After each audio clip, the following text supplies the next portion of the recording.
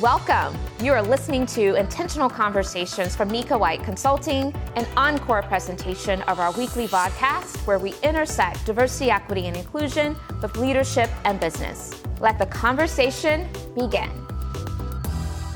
This is exciting. You know what we do on Intentional Conversations podcast. We take a moment to officially and formally introduce our guest co-hosts by sharing their accolades, credentials, experience, and the way they show up to this work. And then I will invite our guest to unmute and greet you in her own way.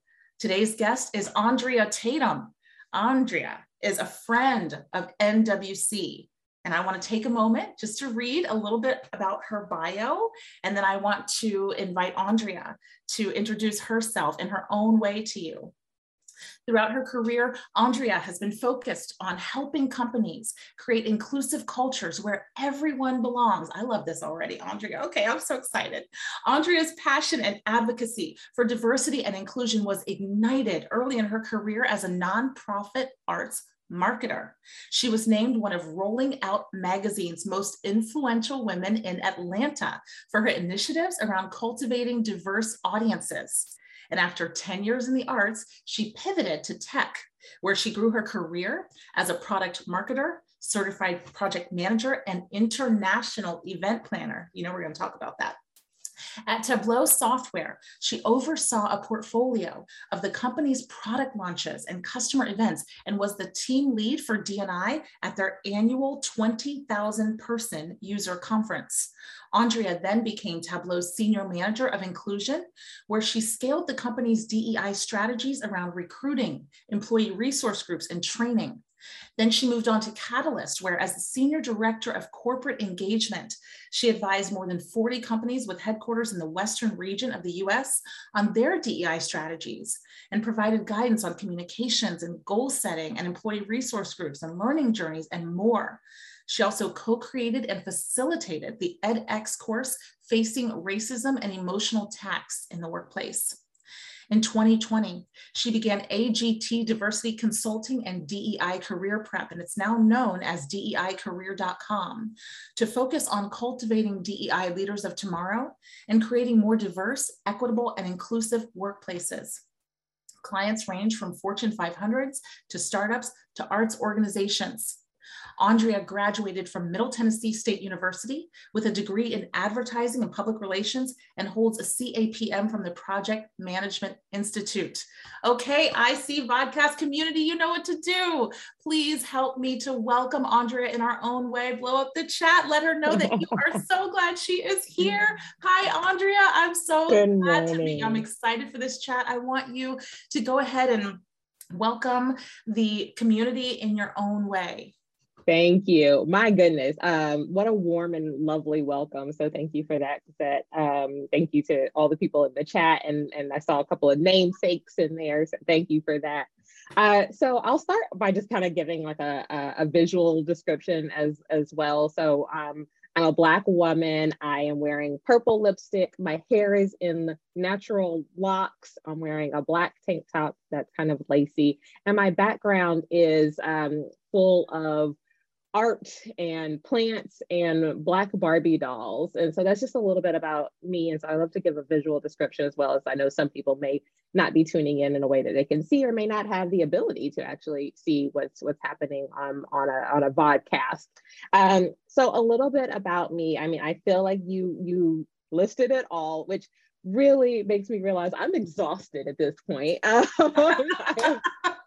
I have done a lot of things over the course of my career, but I consider myself a skill builder, a skill gatherer, and I truly enjoy learning new things. I think that that's what life is really all about. Like, what do you learn from everything that you have taken in? And so I part of who I am is that I am a doll collector. I've been collecting Black Barbie dolls for a significant period of my life, and they inspire me, and I keep them nearby because I do draw that inspiration from them, and I see myself in each of the dolls. And so even here beside me, I have Maya Angelou, I have Ida B. Wells, I have Katherine Johnson, and I have Rosa Parks. And so I just think that the significance of these dolls just kind of drives me. And I think about like what these women fought for in their lives, and how does that motivate me? So I appreciate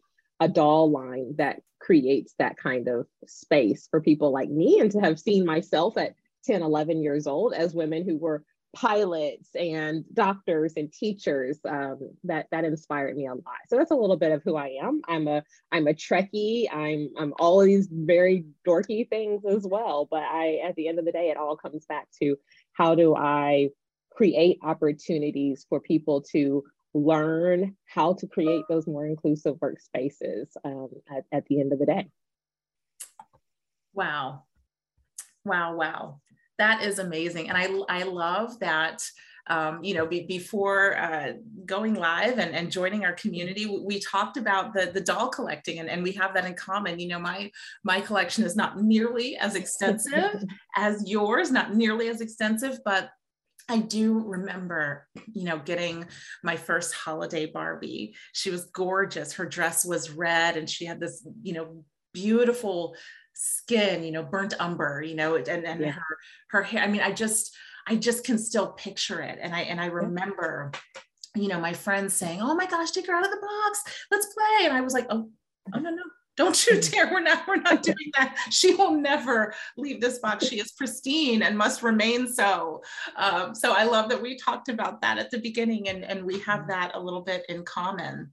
One of the other things that I think we have in common, you have talked about being the only, the Black student in class, the only Black student. And, a lot of times I was, in that position as well. And it has an impact. And I'm sure that it has, had an impact on you. And I'm curious, how did that shape your upbringing? How did that impact you? And how did that, affect your relationship to the diversity, equity, inclusion, and belonging work that you do? Yeah, I think it impacts the way I approach this work now, because I realize that everybody has their own identities, but their relationship with their own identities can be very complex. And that even within those identities, people are not monolithic. People don't approach things the same way. I may not think exactly the same as the next person who looks like me. And so for me, growing up, I grew up in Nashville, Tennessee, predominantly white schools. For kindergarten through like fourth grade, I was in mostly all white school. I was the only Black kid in my kindergarten class. I was the only Black kid on my softball team. I was the only Black kid swimming competitively at 10, 11 years old. And so it was really, I was always in these predominantly white spaces, and it didn't bother me. But it's really interesting that at 5 years old is when someone also made sure that I recognized that I wasn't like everybody else. And so, you're a little kid, you go out to play, and I think I if you can't tell, I'm ambitious, and I was ambitious at 5, and I like to win. I'm very competitive. And so, they ring the bell, the teacher says, let's line up, come back to, time to go back into class. And like, I need to be in the front of the line. I like to be in the front.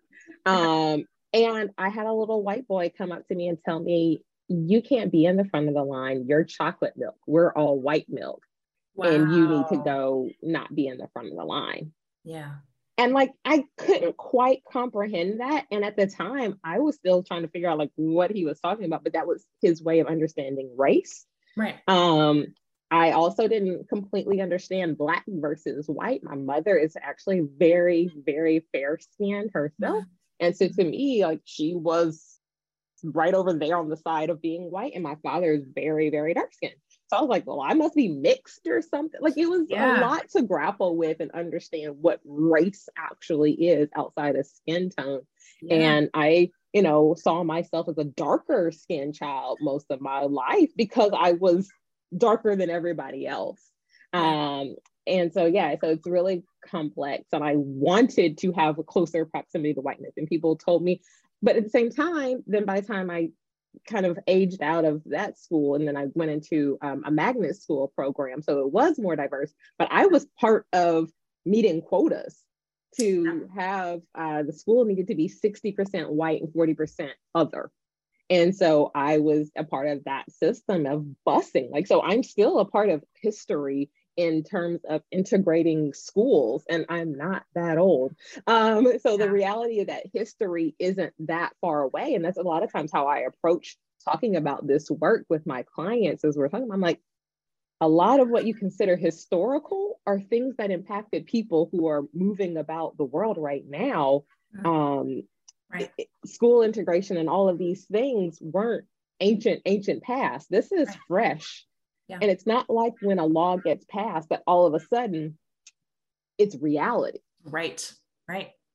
It takes time for all of this change to happen. And we're in that moment where we're taking the time to continue to evolve. And so, yeah, it definitely impacted how I think about work, but it also made me realize, like, I had to be able to switch in and out of these environments very quickly and easily. I went to all Black churches. I, grew up right next door to a historically Black college. I enjoyed, the bands, the dances, the homecomings. I didn't go to a school, but like I had that proximity.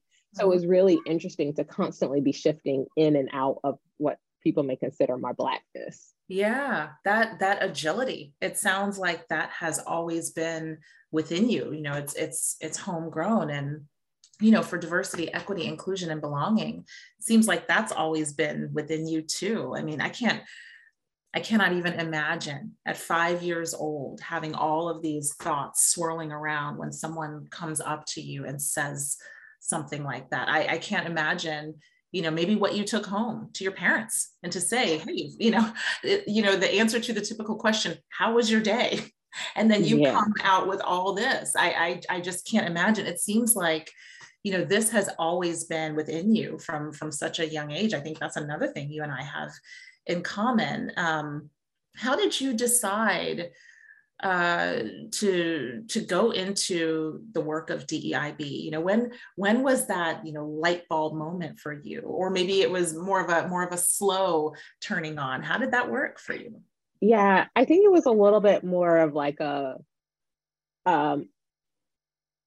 it exists now. So all of my career. So I was very fortunate. I graduated from college early. I had interned at a theater in Nashville, and that set me over in terms of the hours and things that I needed. So I was able to graduate early, and I immediately went into working at this theater in Nashville. I was hired as a marketing assistant, and right away I knew there weren't people who looked like me in that office. There was one Black woman who was the office manager, the secretary, and that was it. Wow. But then when I went into the actual audiences, when I sat down for the shows and things, I also didn't see very many people who looked like me. I was young. It was predominantly white, older, more affluent. And so even right then in my very first job, I was like, how do we get more people who are young and poor, who can't afford $100-something tickets to be able to come into the theaters? Yeah. So what can we do? And so I was right in that age group of folks, this is telling you exactly how old I am, who social media, Facebook, was something only college students had access to. Right. So because I still had a college email address, having just graduated, I started doing Facebook kind of advertising. I was doing things on Black Planet at the time. I was doing things on MySpace and using social media really pretty early on to talk to a very different audience. And so having that ability, but what made that actually possible is the trust that I was I have been blessed in my career that I had people who saw me as this young 20-something-year-old and trusted that I knew something different, and allowed me to try things, to do things that are out of maybe what they had normally done. Yeah. And so it was that approach to thinking like, how can we just do things differently and open the aperture and say, who is missing? And I've just taken that inside of every single job that I've ever had. Who's missing? Who's not in the conversation? What aren't we seeing? Right. And so like, even when I was doing product marketing for a navigation company, I was like literally sitting in rooms with CEOs and heads of departments for Ford, GM. I was traveling the world, going to Japan, going to all of the, a lot of time in Germany. It was very easy for us to do our marketing with people who made those folks comfortable. Yeah. Here's another white man who looks like you getting into an expensive car. Right. And I would push and I would push. I'm like, but what about a Black woman with a family who also needs navigation in the car? Yeah. And like, it was hard. And I was always that voice, but I believed that that was the role I could play. So I really do believe that I was driven to do this work in some capacity. The title came because I was dedicated to doing the work. And so once kind of the field of D&I began to really explode as it did, I was like, can we pay me to do the things that I've been saying? Can we pay me? And I literally wrote a job description. I thought a lot about like what it was that I knew I brought to the table. I didn't believe that I had every single skill when it came to D&I, but I knew what I could do to make an impact. I wrote that down and I handed it to the head of HR and was like, you need this. Let's do this. Because me doing all the jobs makes no sense. So that's kind of how I got into it. I love that. I love that you had such insight and perspective at such a young age. I love that you used that word trust. That is imperative. And the foundation of so many relationships is trust, frankly. And, if that trust is never established or if it's broken, it's really hard to get it back. And so, as you already acknowledged, without that trust and belief, you may not have been able to be in the rooms where you were, to sit at the tables where you were able to sit, to talk with the people that you were able to talk with, and to convince them and do that pushing to move the needle in that way. So you found your lane through the lens of, communications and marketing, and even some of those early experiences that made you ask the question, who's not here? Whose voice am I not hearing? That's remarkable. I love that. Thank you. Yeah. I mean, I was like, hey, and it's one of those things that like, now I look back and there's some things I'm like, was that the best thing? I don't know. But I was committed to trying. I was committed to really doing it. We were showing up because I worked in the arts. There's a lot of proximity and closeness to the LGBTQ community. And so I was going out and we were doing pride parades and we were doing booths and we were talking to people. And so like, that was just in the fabric of how I approached the work every single day. But now like I get deeper and it's more than the initiatives. It's more than just it's more than just marketing. But I always tell people all of those things cohesively matter. Individually, they can kind of feel scattered, but if they truly are a part of a bigger plan, a bigger strategy and a bigger approach, then they're quite powerful tools. Yeah, that integration is so important. And I like how you talked about, earlier, I mean, you were looking through the lens of DEIB before those letters were even out in the zeitgeist. And now, as you said already, things are shifting, more initiatives, more systems work and things like that. And so you have gotten to see that moving, you've gotten to see that shaping of the DEIB space. And, I'm curious when, have you ever had an opportunity if someone comes to you and asks you about, how do I find my lane doing this work? I want to enter this space. I want to dip my toe in these waters. And maybe I have a title, maybe I don't, right? Maybe I'm not, a Black person. Maybe I'm not, part of a community that people would think of, me being someone involved in DEIB. How can employees find their lane? What would you say? Yeah. I always say, like, figure out, like, what can you do from the seat that you're in? What impact can you have? So, I think it's interesting. So part of the reason why I created the DEI Career Center was for this exact reason. I have a lot of people coming to me and they're like, they look at my LinkedIn, they're like, marketer, marketer, marketer, make it make sense. All right. And I'm like, well, yeah, you may not be able to connect the dots, but I can tell you the journey, like I've told you all here. I own that story and I own it and I tell it and I put it in a resume. But I'm like, I want to know, what have you already done? So if you're coming to me and you're telling me I'm a teacher or I'm an engineer or I'm this, then my first question is going to be, tell me, how have you already made an impact on diversity, equity, and inclusion in your day-to-day job? And a lot of people go, well, I mean, but I'm a this. And I'm like, well, yes, but if you're an engineer and you're responsible for hiring, are you just going about it the way that someone told you to do it? Or are you being intentional with your efforts to make your group more diverse? Are you thinking about the diverse slates? Are you thinking about, like, what did you do in that job? Or were you on the side where you could think about, like, how do I make the product more accessible for another community?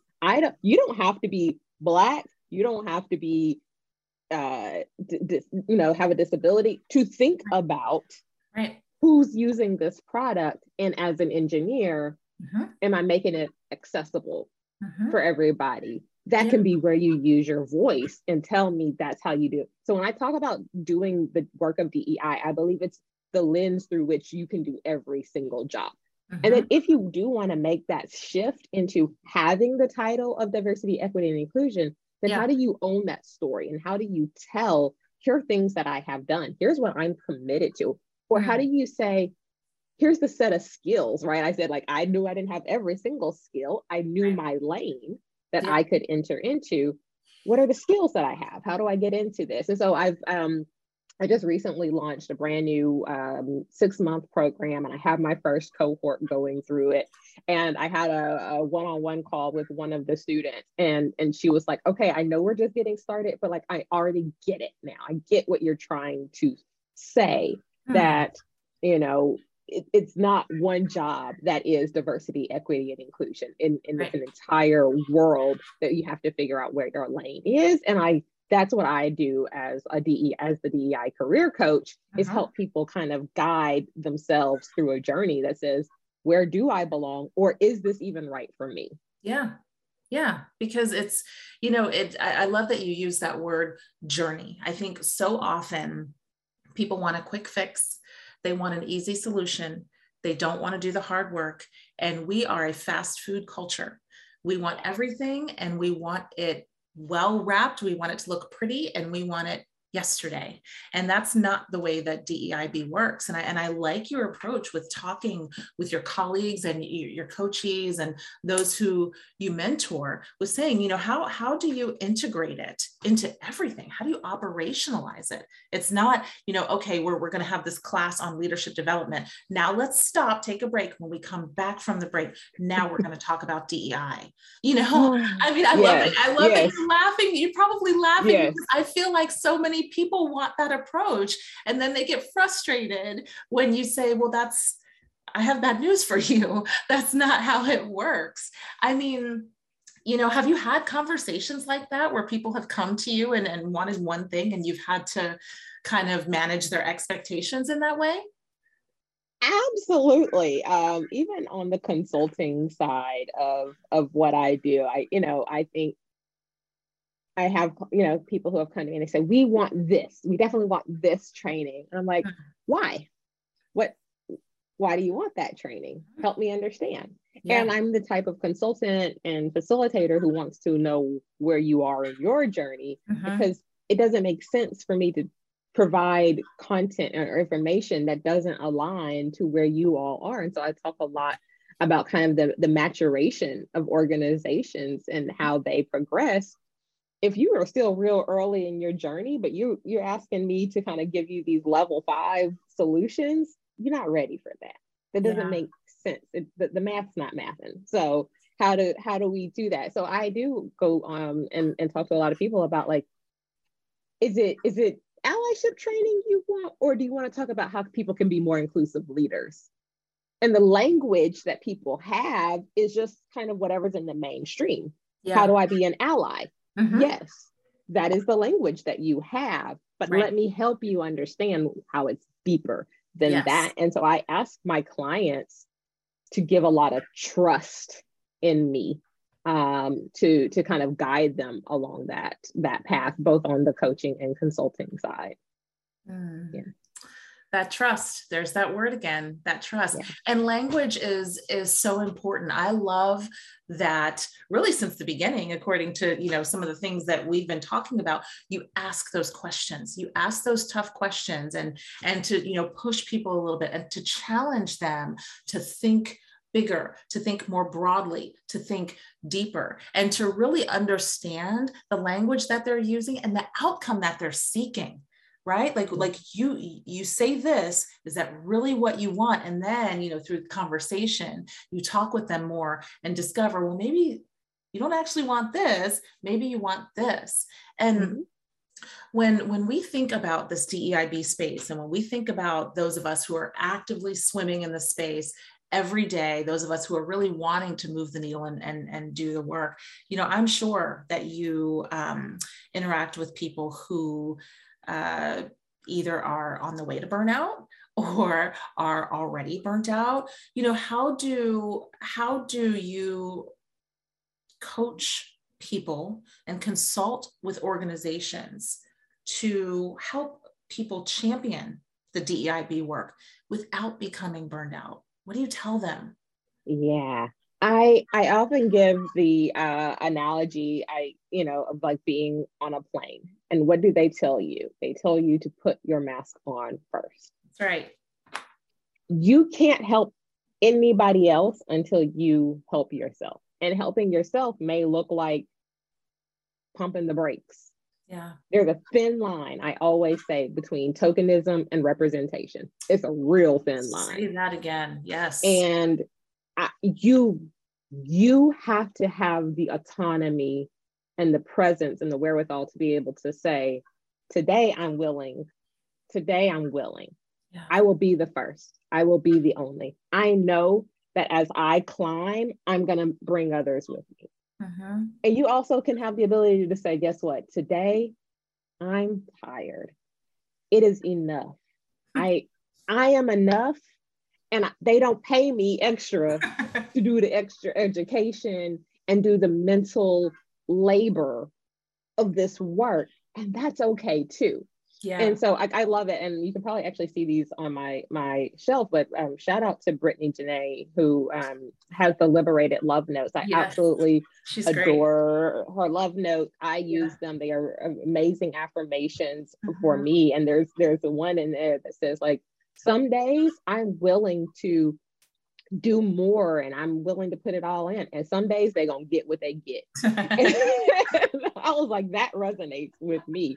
Right, and I think that's just it, right? You have to protect your peace. You have to protect your power. You have to be able to show up and do what you're paid to do every day. And so navigating that's not always easy, but you hope that your organization has created the psychological safety enough for you to be able to say, like, yeah, I'm interested in having this conversation. I'm interested in being the kind of representative. And also to some days say, no, thank you. Not today.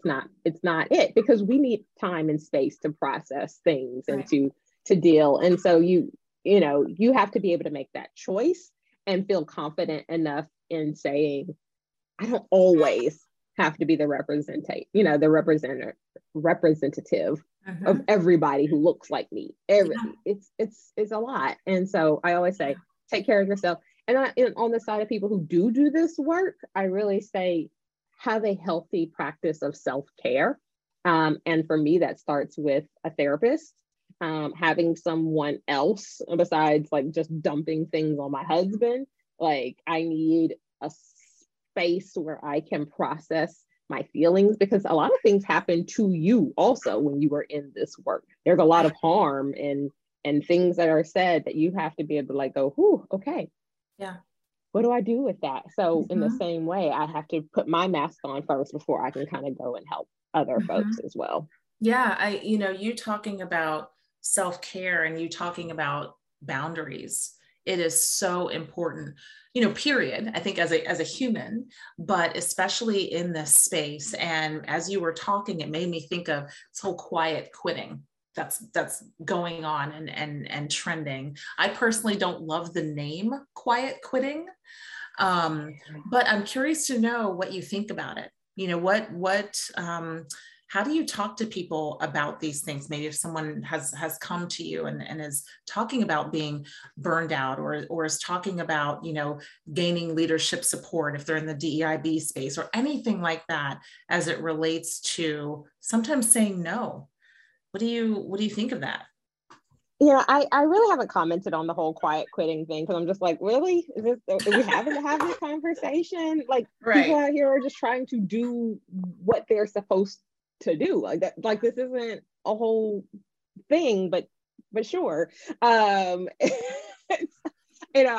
go through these cycles and words come and words go. And at the end of the day, I've seen a lot of people whose commentary basically says like, the idea of quiet quitting, while it's weird phrasing, is good, around diversity, equity, and inclusion, because it means that people are saying like, this is it. This is my line. This is what I'm coming to do. And it's not that I'm doing less.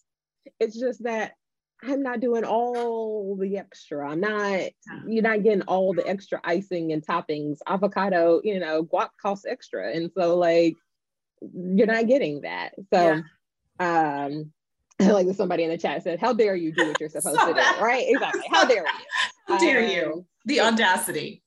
So when I do talk a lot to people about less on, once they're already there, but I try to create these conversations. And the reason I created my program so that for people who are saying like, I really want to get into this space, you have the understanding that this is part of it going into it. I'd rather someone say, I'm acknowledging what I'm walking into, because I think a lot of people come into this work with the excitement of advocacy and like, I'm going to get it done and I'm about to change the world. And then the reality of the work sets in. Yeah. And so the burnout is fast because you realize like, maybe I didn't have the authority that I thought I was going to have. I didn't have the support I was going to have. I didn't have the budget that I thought I was going to have. I didn't have all these things, but like, I care about this work. And so I want to create the conversation. So that's why I have my YouTube channel, DEI Career Conversations,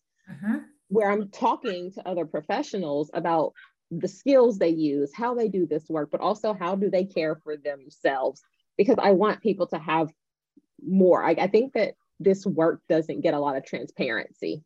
And so that's really what I'm trying to do, is create the transparency about like, what does it actually look like to do this work? And so that's my way of trying to help people before they get to the point of burnout, is realizing like, how do you prepare? How do you know what to do before you even get to that point? And then I did tell people who, do not sacrifice yourself for companies that don't show you that same love back. Be willing to walk away. Know what you're fighting for, fight the fight, but at some point you also have to prioritize yourself. I mean, truer words have never been spoken. I love that you said, that you talk with people about these things. Don't sacrifice yourself. And no is a complete sentence, for one thing, right? Right. I'm working on that. I'm sure we all are. We all are. Probably, you and I may have another thing in common, recovering people pleasers, right? I know that is something that, I struggle with, and I'm seeing a lot, in the news and different articles about that now. When I think about, saying no, honoring yourself, respecting and valuing and loving yourself enough to walk away. It makes me think of your bio. You've had some career pivots, and I'm curious to know, if that came into play with some of those career pivots. And, can you tell us about maybe one of the most impactful ones and how you manage that transition? Yeah. Oh man. Um, I think the most significant shift was leaving the arts, going Mm, to tech, just because it was challenging. mhm. People see your resume and they're like, you've spent more than a decade working at theaters, ballets, and symphonies. Yeah. What What are you what doing? value do you Yeah. bring to a tech company, right? Because like tech is like you got to know the lingo, you gotta be in this bro culture, you got to be all these things. Yeah. I had to figure out. So one, like I said, from Nashville, lived in Atlanta for several years, worked in theaters there before moving to the Bay Area. Bay Area is not a cheap place to Right. live. No, it is not. And so working in nonprofit arts no longer fit with my life vision. So that's what I Mhm. talk about with a lot of people. What is your life vision? Mhm. In the transition of moving from Atlanta to the Bay Area, I was working for a theater. They could no longer even afford to pay me. I wasn't getting paychecks some weeks Wow. because it was right in that, kind of coming out of the 2008, kind of downfall of the economy. And they got hit hard and they Yeah. couldn't recover as quickly. And I wasn't getting paychecks. And I was like, I was like, but I have a job. I did the work. And that's when it started. So I still decided to go, and I decided like, okay, well, I'm going to go to the Bay Area. My husband was working in tech, so we made the move. But I quickly decided, even though I loved it and I was passionate about the arts and they fill my spirit, Mhm. they weren't feeling this other part of my life Right. anymore. Right. I was no longer satisfied with making nonprofit money. And I needed to be honest with myself about that. I wasn't living a life that excited me. I Mhm. felt sad. And so I needed to balance that. And I was like, if I'm going to be in the Bay Area, let's get tech money. And so I had to figure out, how do I translate the skills and experiences that I've had in the arts and make it understandable for people Mhm. who are trying to hire me in tech. And so I thought about all the things I had done. I had done events, I had done marketing, and I was like, these things are transferable, but I had to figure out how to talk about those skills. I had to kind of understand and research the language, the what was matter. And like I was going to interviews and being told like, no, thank you. And I was like, that's cool. I was just taking notes in the interviews of like, what were they actually asking me? And Mhm. if I didn't actually have the right answer then, how do I go make sure that I upskill that answer for the next time? So if this is like what you want from me, I will figure out how to tell you that I can do it because I know that I can. I just may not have known how to translate it. And so it took me a little while. It took finding the right opportunities. It took also being willing to do something that was different than maybe what I expected. Mhm. And being flexible. I got fired from my first tech job. There's too much to unpack in that. Wow. But Yeah. when that happened, I was like sad, but I knew I had skills. I knew I had something to bring to the table. So I took Opportunity. a contract position. Mhm.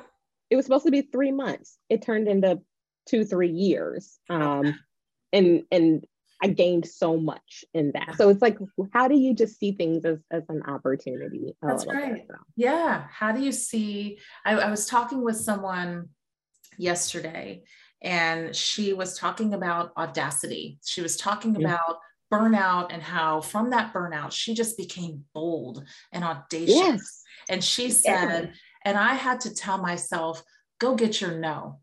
If it is something that I want, and it's a no, I'm going to go get it. But sometimes someone says no, and it's really a yes. I'm going to go get that no. And out of that burnout came this boldness. And I Yeah. was like, wow, I was in awe of her. And I'm in awe of you as you have talked about all these pivots that you've made and, the values driven way that you have lived your life. And the burnout that you've talked about, you've experienced, one of our people in our community asked a question, what tools do you recommend for people in our space when they are experiencing the lack of resources, the lack of budget, the lack of support? when they're experiencing burnout, when they are thinking of just calling it quits. What do you say? Like what are some tools and things that you have used? Yeah, I would say I am a huge advocate of finding your community. I will say Dr. Nika White was one of the early people who was willing to be a part of that community, because I was just like, what am I doing? What's going on? It's wild out here. And I reached out and said like, hey, I could use your guidance, your advice. I see that you're doing this thing. I have some interest in this. Would you be willing to talk to me? And I've built over the years a community of DEI professionals who, I mean, I text, I call, I message, and I'm just like, is it just me? Is it just me? But also like taking opportunities for things like this, like being in just spaces, shared spaces with other people to realize it's not just you. There's a lot of us going through it, was oftentimes like it relieved some of that stress for me to be like, okay, so then what did you do? What can we do? What are options? And it's hard. And so for me, one of the things that I've tried to teach myself, and I said try to teach myself because these are things that I am still going through and learning. I do not have all the answers. I still experience these things. I still, go through it. And so I try to be really transparent about that. It's why I still have a real good therapist. Amazing. And, but I will say, document your wins. When you do something well, write it down, cheer about it, tell it. Don't hold that to yourself, brag about it. Because then you can go back to that. In those moments when you do get the no's, in those moments when it feels like, does any of this matter? Like, am I making any impact? Like, it's just go back and look at those moments. And I used to keep a folder where, I would have people, send me a little note. Andrea, I know that you may not have realized that doing the work on the pronouns was a big deal, but it actually helped me to realize that I was ready to come out and transition. I actually identify as a trans woman. And this, is coming from someone who I didn't see that coming at all. But they said, but because I trust you and you've been at the forefront of this, let me document that. Let me save that. Let me go back and stare at it for a minute, because I need to remember that one person's life was impacted, 2 people's lives was impacted, 3 people's lives. And so I keep pushing, because if I'm making a difference for 1, 2, 3 people, then I hope that my purpose in this world is that I have the ability to make that impact on a whole bunch of people who may not ever get the chance to tell me that as well. Wow. I love that. I love that. I love that. It's funny. I woke up this morning and I was feeling such gratitude for the NWC team. I was just in a space of gratitude. And I love that you talked about that, because I ended up putting a Jane Goodall quote into our team's channel. And it says, you cannot get through a single day without having an impact on the world around you. What you do makes a difference. You just have to decide what kind of difference you want to make. And that impacted me so powerfully. And you just talked about that, that trust word, you brought that up again, that trust, a foundation for relationships. And, that is one of the keys to having impact. And you just never know how your actions are going to impact someone. Absolutely. Yes. And oh my goodness, IC Vodcast community, I am hogging Andrea. I'm hogging her. This conversation is amazing. I'm so enraptured with her. Okay, so I am sure that there are questions that you all have, and I would love the opportunity if someone wants to come off mute and be spotlit so you can join this conversation with me and Andrea. I will go ahead and spotlight you, so feel free to raise your hand or put something in the chat that you want to join in the conversation, because I don't want to hog her. I don't want, everybody be mad at me because I hogged her. So just feel free to put questions in the chat. Let's see, I think I see some coming in.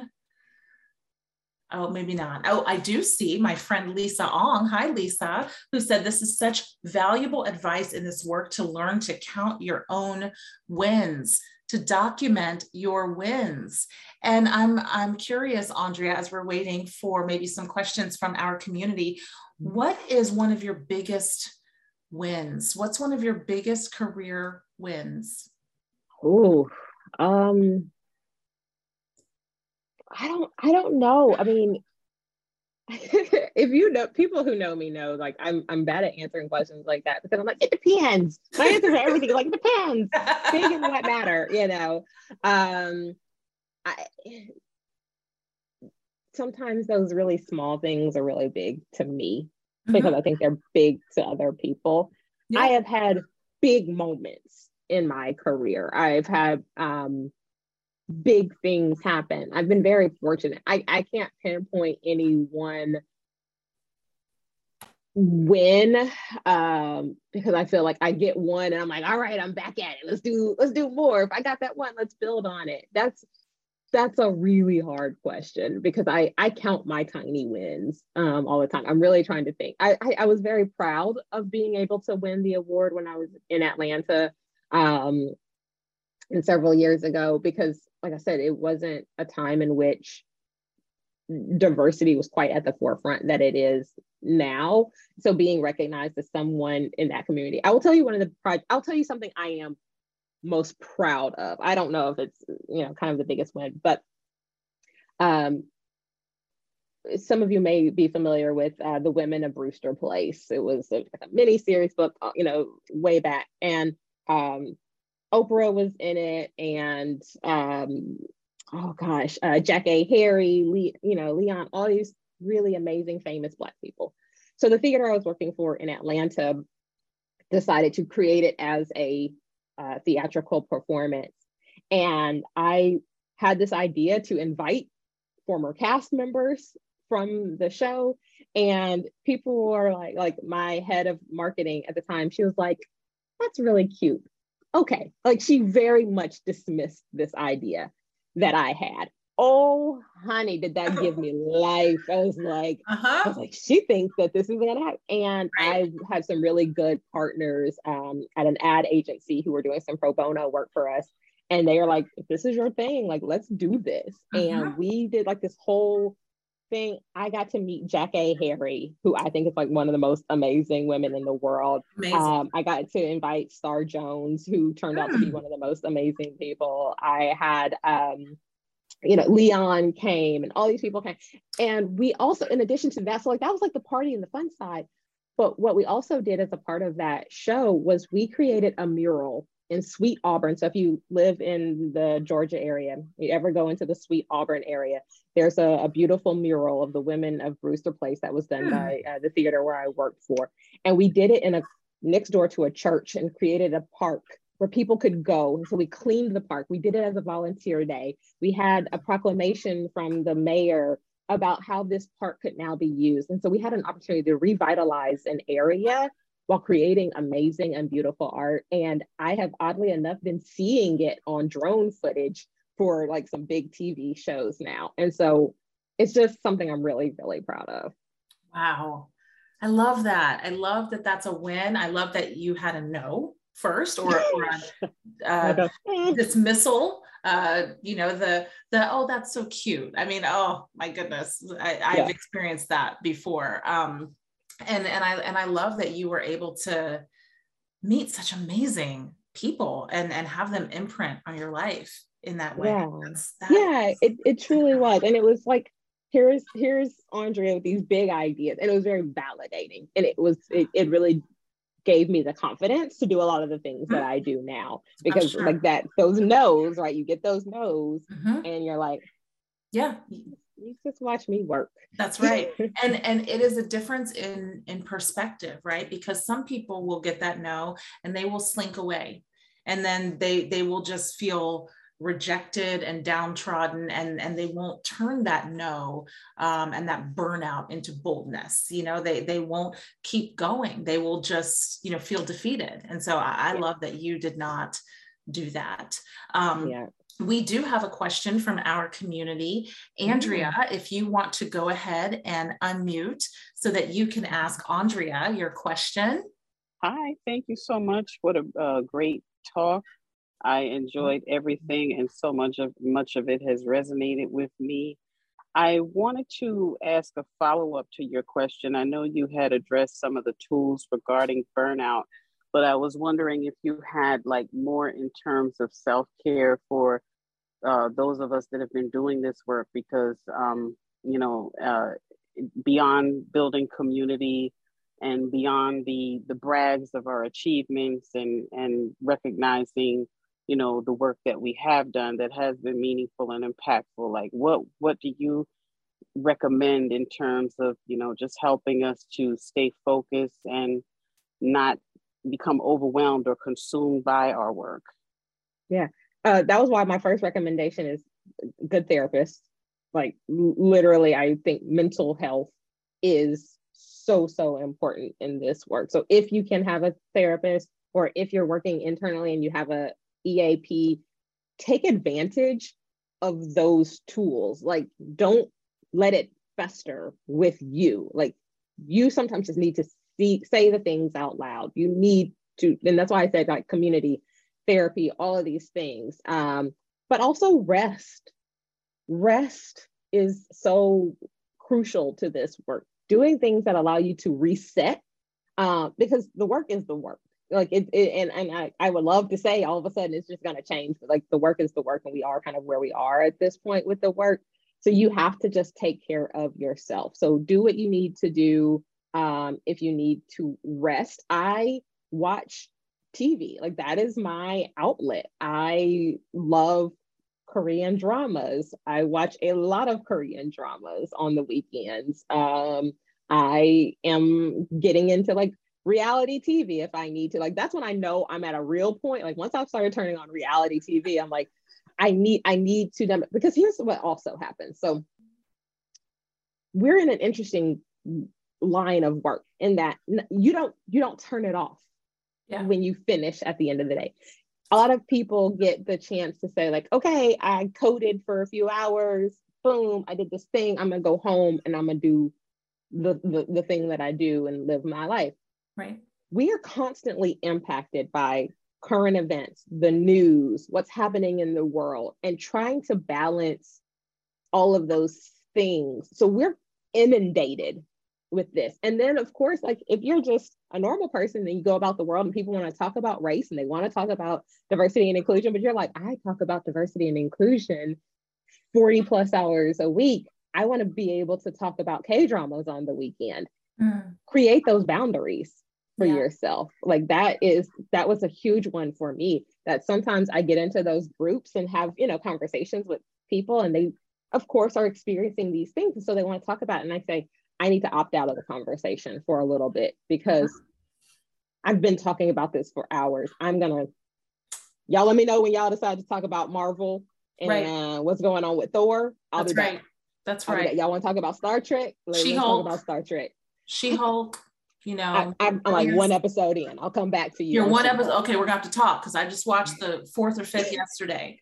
Yeah, I'll get back to you on She-Hulk. But yes, like, those are the things that I set those personal boundaries for myself. And sometimes I choose to engage and I want to, because I find them as opportunities to teach and to learn. Like, for me, it's just sometimes I just listen in those conversations, and then I take that into my work. Right? Because different people have different thoughts, and it's very easy to be in our minds because we know what it should be, but there's people who live this differently. They're like, I don't want to talk about pronouns. I don't want to talk about this. And I invite them to say, well, tell me more about that. And I can engage. And nobody paid me for that. But I can also say, no, we're going to talk about Star Trek or what happened on Married at First Sight for hours. And that is going to make me happy. So find your happiness. I love that. I love that. Thank you so much. I was going to invite you to end on an inspirational note, and that was it. So you did my job beautifully for me. Thank you so much, Andrea, for blessing our IC Vodcast community with your presence, with your joy, with your vulnerability, with your authenticity. Thank you so much. And thank you, IC Vodcast community, for being with us again today. We will see you next week. Have an amazing weekend. Thank you. Bye, everyone.